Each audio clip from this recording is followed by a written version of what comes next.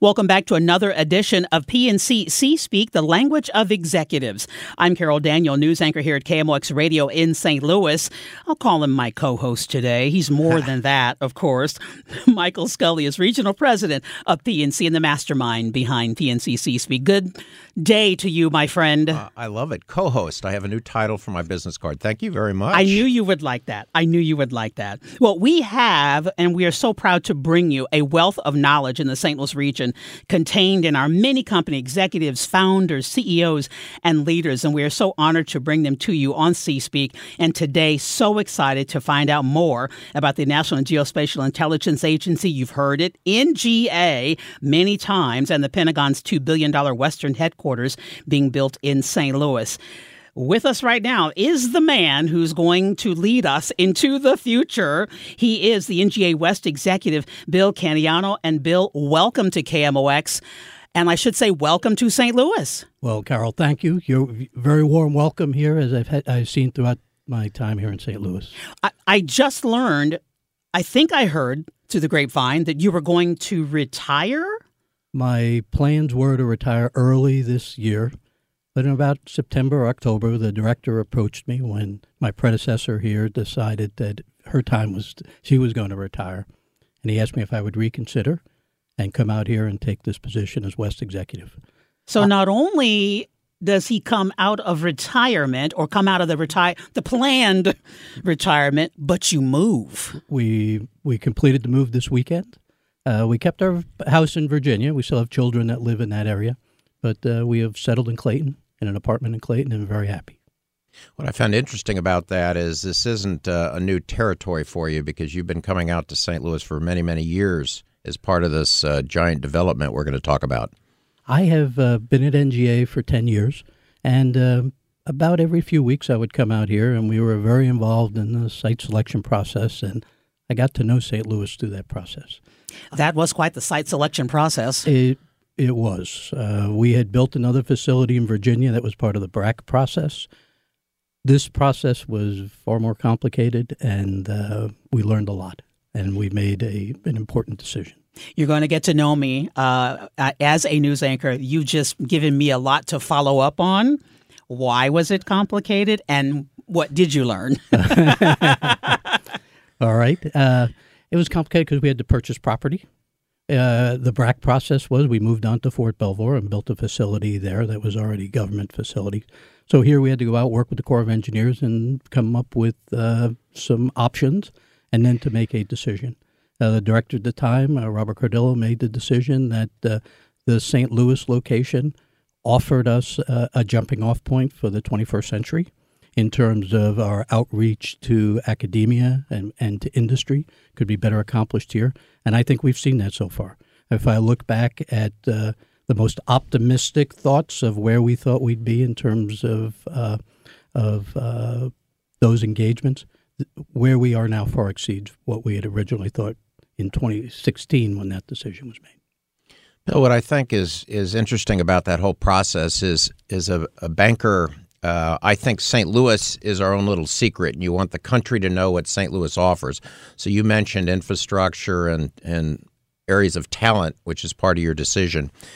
But I also think NGA, I'm embarrassed to say I had not really come across that term, yet you've been a major St. Louis institution for many years. Talk about that, if you would. Sure. I don't want to say we're a secret. I think we're a very mission-focused area, and the workforce there was very focused on getting the mission. The decision to rebuild here sort of heightened awareness of who we were, and we're very happy to tell this story now. I mean, the process, the business of NGA is central both to the Department of Defense and to the intelligence community. We're a combat support agency that works, that provides geospatial intelligence to military forces around the world. And we provide it to all the intelligence agencies as part of the intelligence community. I didn't know that the name changed because I'm a military brat, so I understand that there are all kinds of missions with names that the average public isn't aware of. But I didn't know that the name changed. There were actually at the current location at the Arsenal, there have been probably 4 different names of the agency down there. The most recent ones were NEMA, the National Imagery and Mapping Agency, which was created in 1996. And then the name changed in 2003 to the National Geospatial Intelligence Agency. That sort of recognized the change in the mission focus, that increasingly mapping and imagery had merged, and the old name kind of solidified mapping and imagery when in fact the future is geospatial, which is the use of imagery and imagery-derived products and geospatial information to assess, depict, describe activities from seabed to space. Can you go back to the comment you made? I want to explore that. There's a little more before we take a break here, that where you thought you were going to be, you're much further ahead of that. And you're pleased to be much further ahead of that. What is it about us in St. Louis that helped NGA be further ahead? I think that we have found a very collaborative communities out here, academic, industry, the innovation centers. There's a willingness to come together, and there was a coalescing around the opportunities that geospatial offered that we expected would take time. They just have seemed to happen I don't want to spontaneously, but with a little more spontaneity than we thought. We often get senior visitors from the Department of Defense and the intelligence community who we bring out here, and we talk about what we do. And then they say, how do you do this somewhere else? And we usually start by saying, there's a special side to St. Louis. I think that we have found it to be naturally collaborative, and you don't always see that in places. So we are looking at other opportunities to do what we did here, but there's something collaborative. I'll keep it at that. There's this nature to a desire to collaborate, and a desire to collaborate with us, which we have found really very important. It's music to our ears. I think that's something we've in the community, in my work at least in the community, particularly on boards and everything, you strive to get that collaboration. Right. And so often we think that's one of our weaknesses, but it's so nice to hear you say it's one of our strengths.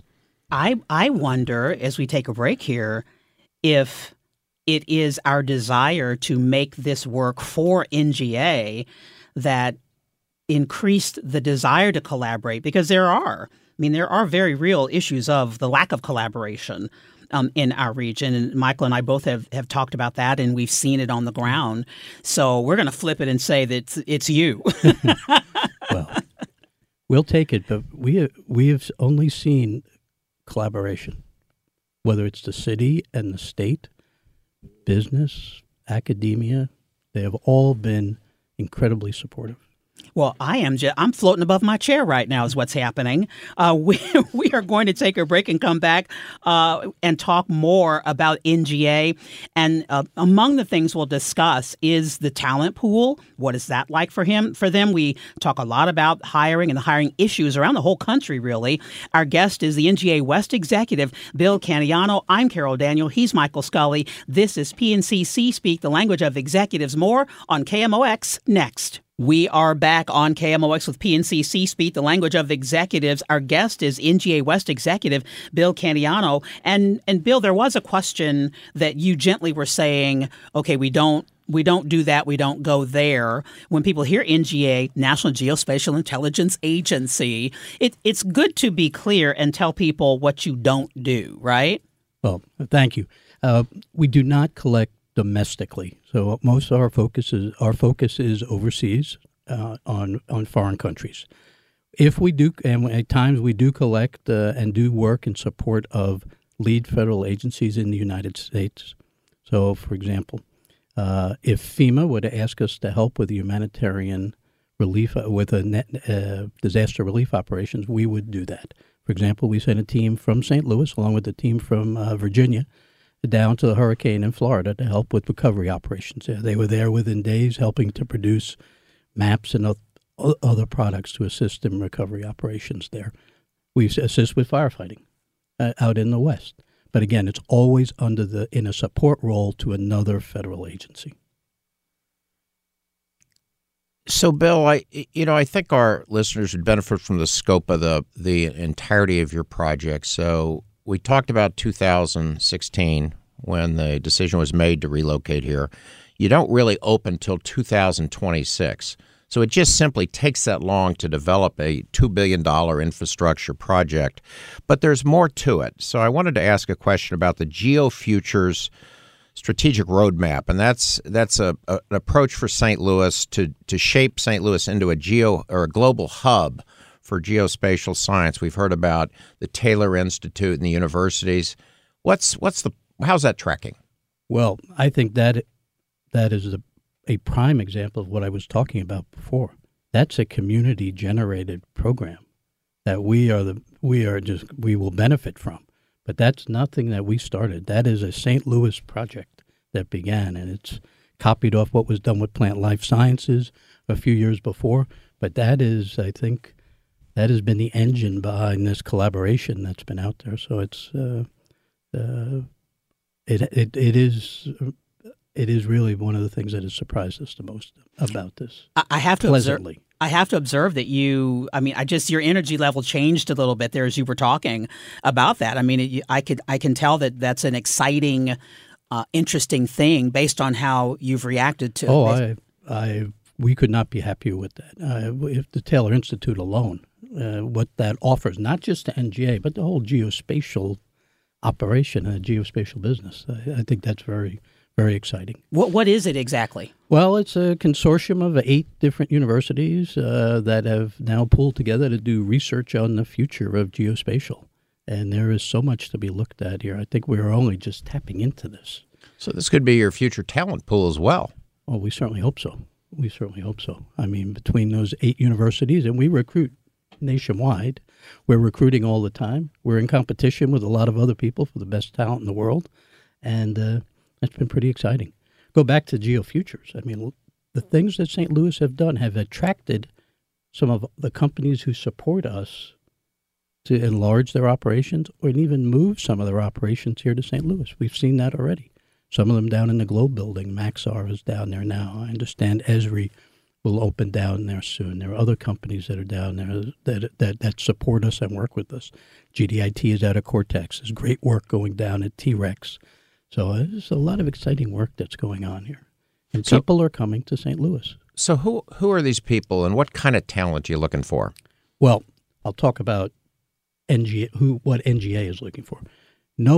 Anybody who wants to serve their country should think about a job at NGA.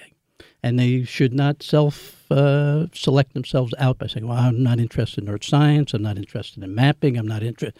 We hire across the board. We hire liberal arts people, we hire finance people, we hire people to do human capital. It's a 14,000-person agency worldwide. So there's lots of opportunities for people there. If you want to serve your country, and if you've got the skills that you think you'd like to apply in the geospatial world, we'll find a place for you. We've got analysts who work countries around the world. Down at Arnold, people forget we have a facility in Arnold as well, and there's a few hundred people down there. A lot of our management stuff there. We do our finance and accounting from here. That's not done in Virginia. So there's some special work that's done out here. And I imagine someone who wants to be on the edge of it all, on the cutting edge of it all. That's a great point. Innovation is going to happen in a combination of the government and the private sector coming together. That's one of the things we see here in St. Louis, too. I guess one of the big questions, too, is because it's a headline that we cover all the time, and that is the inability to hire that everyone has. You can't find teachers, police officers, janitors, restaurant workers. It seems to not matter the industry. How are things going at NGA?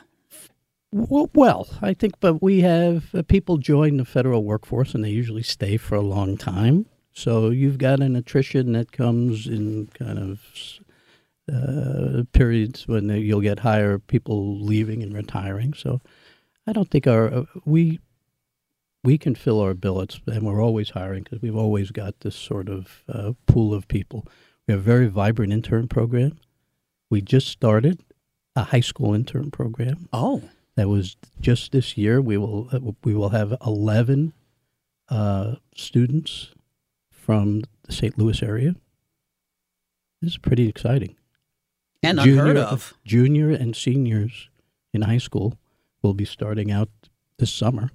They'll go through our processes, and they'll be brought on board. It's a paid internship, and they will learn a little about our business. We're interested in people that are interested in data science. We talk about future areas. The geospatial side of artificial intelligence is huge.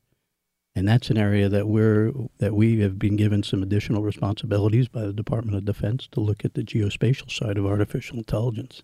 And a lot of that work may be done out here as well. I'm excited and a little scared to hear you. Exactly. You know, what I'm taking from this is the enormity of the bandwidth of things you cover. Mm-hmm. Think of all the imagery. Think of all the imagery that's out there. Right. And the ability to look at it all. You've got to find some machine learning to get to all of that. So take that a step deeper and talk about maybe specifics. So how is this intelligence, this geospatial intelligence, helping us with things like global health or climate change? We know kind of conflict because of the mapping, but how about the others? I'll give you a great example, Ebola. When the Ebola crisis happened in Africa, that work was done here in St. Louis. And for the very first time, our support of operations in Africa was done from here in St. Louis. So what kind of support? For the very first time, we provided mapping and geospatial data and visualization tools that we made available outside of our normal dissemination processes. We put them on the World Wide Web. You did not need special accesses to get it. So an organization like Doctors Without Borders could see the work that we were doing in Africa on the Ebola crisis, watching the spread, taking the data that we had and saying, here's the patterns that we're seeing. Here's where outbreaks are. And so we provided all of that data and made that available. It was the very first time that we had put anything out on the web that you didn't need to have a special access card to get into. So I think there's an example of an area that we can work on. So think of what we do. Anything that can be assessed or described from imagery or imagery-derived products or geospatial information, we can help with. So very interesting. Health is an area that health is an area that the intelligence community is certainly worried about, and we provide data that. So think of maps and products that might depict the spread of a disease. Those are products that we would do. Those are things that we would help track, and we would provide those out in most cases to the Department of Defense and the intelligence community. But good. I was going to say, this is more than 10 years ago, Ebola, but do you remember or have you read as to why that decision was made then? Was it because it was a disease and this was a global health concern? It was a global health concern. Mm-hmm. And that a lot has to do with we had the sources that we could make that were unclassified. We deal with sources that are classified and unclassified. Commercial imagery you see it on television on a regular basis. We partner with Maxar, who recently opened up an office in the Globe building as a major provider of that. And we provide, if we use that to provide some of our intelligence, it is easier for us to make that available. So these would be people with satellites, for example, commercial satellites? Or Maxar is a commercial satellite company. There's so many hands that have to come together. We deal with a lot of sources. We deal with, there's a proliferation of imaging sources. Think I used Maxar. I could have said Planet. I could have said any number of companies that are now producing commercial imagery. We have to take a break. I don't want to. This is so interesting to me. And there is more to come with our guest on PNCC Speak. He is Bill Caniano. He is the NGA West Executive, and you've heard NGA many times on KMOX. That is the National Geospatial Intelligence Agency, the new $2 billion Western headquarters being built in St. Louis. We'll find out more about that coming up on KMOX.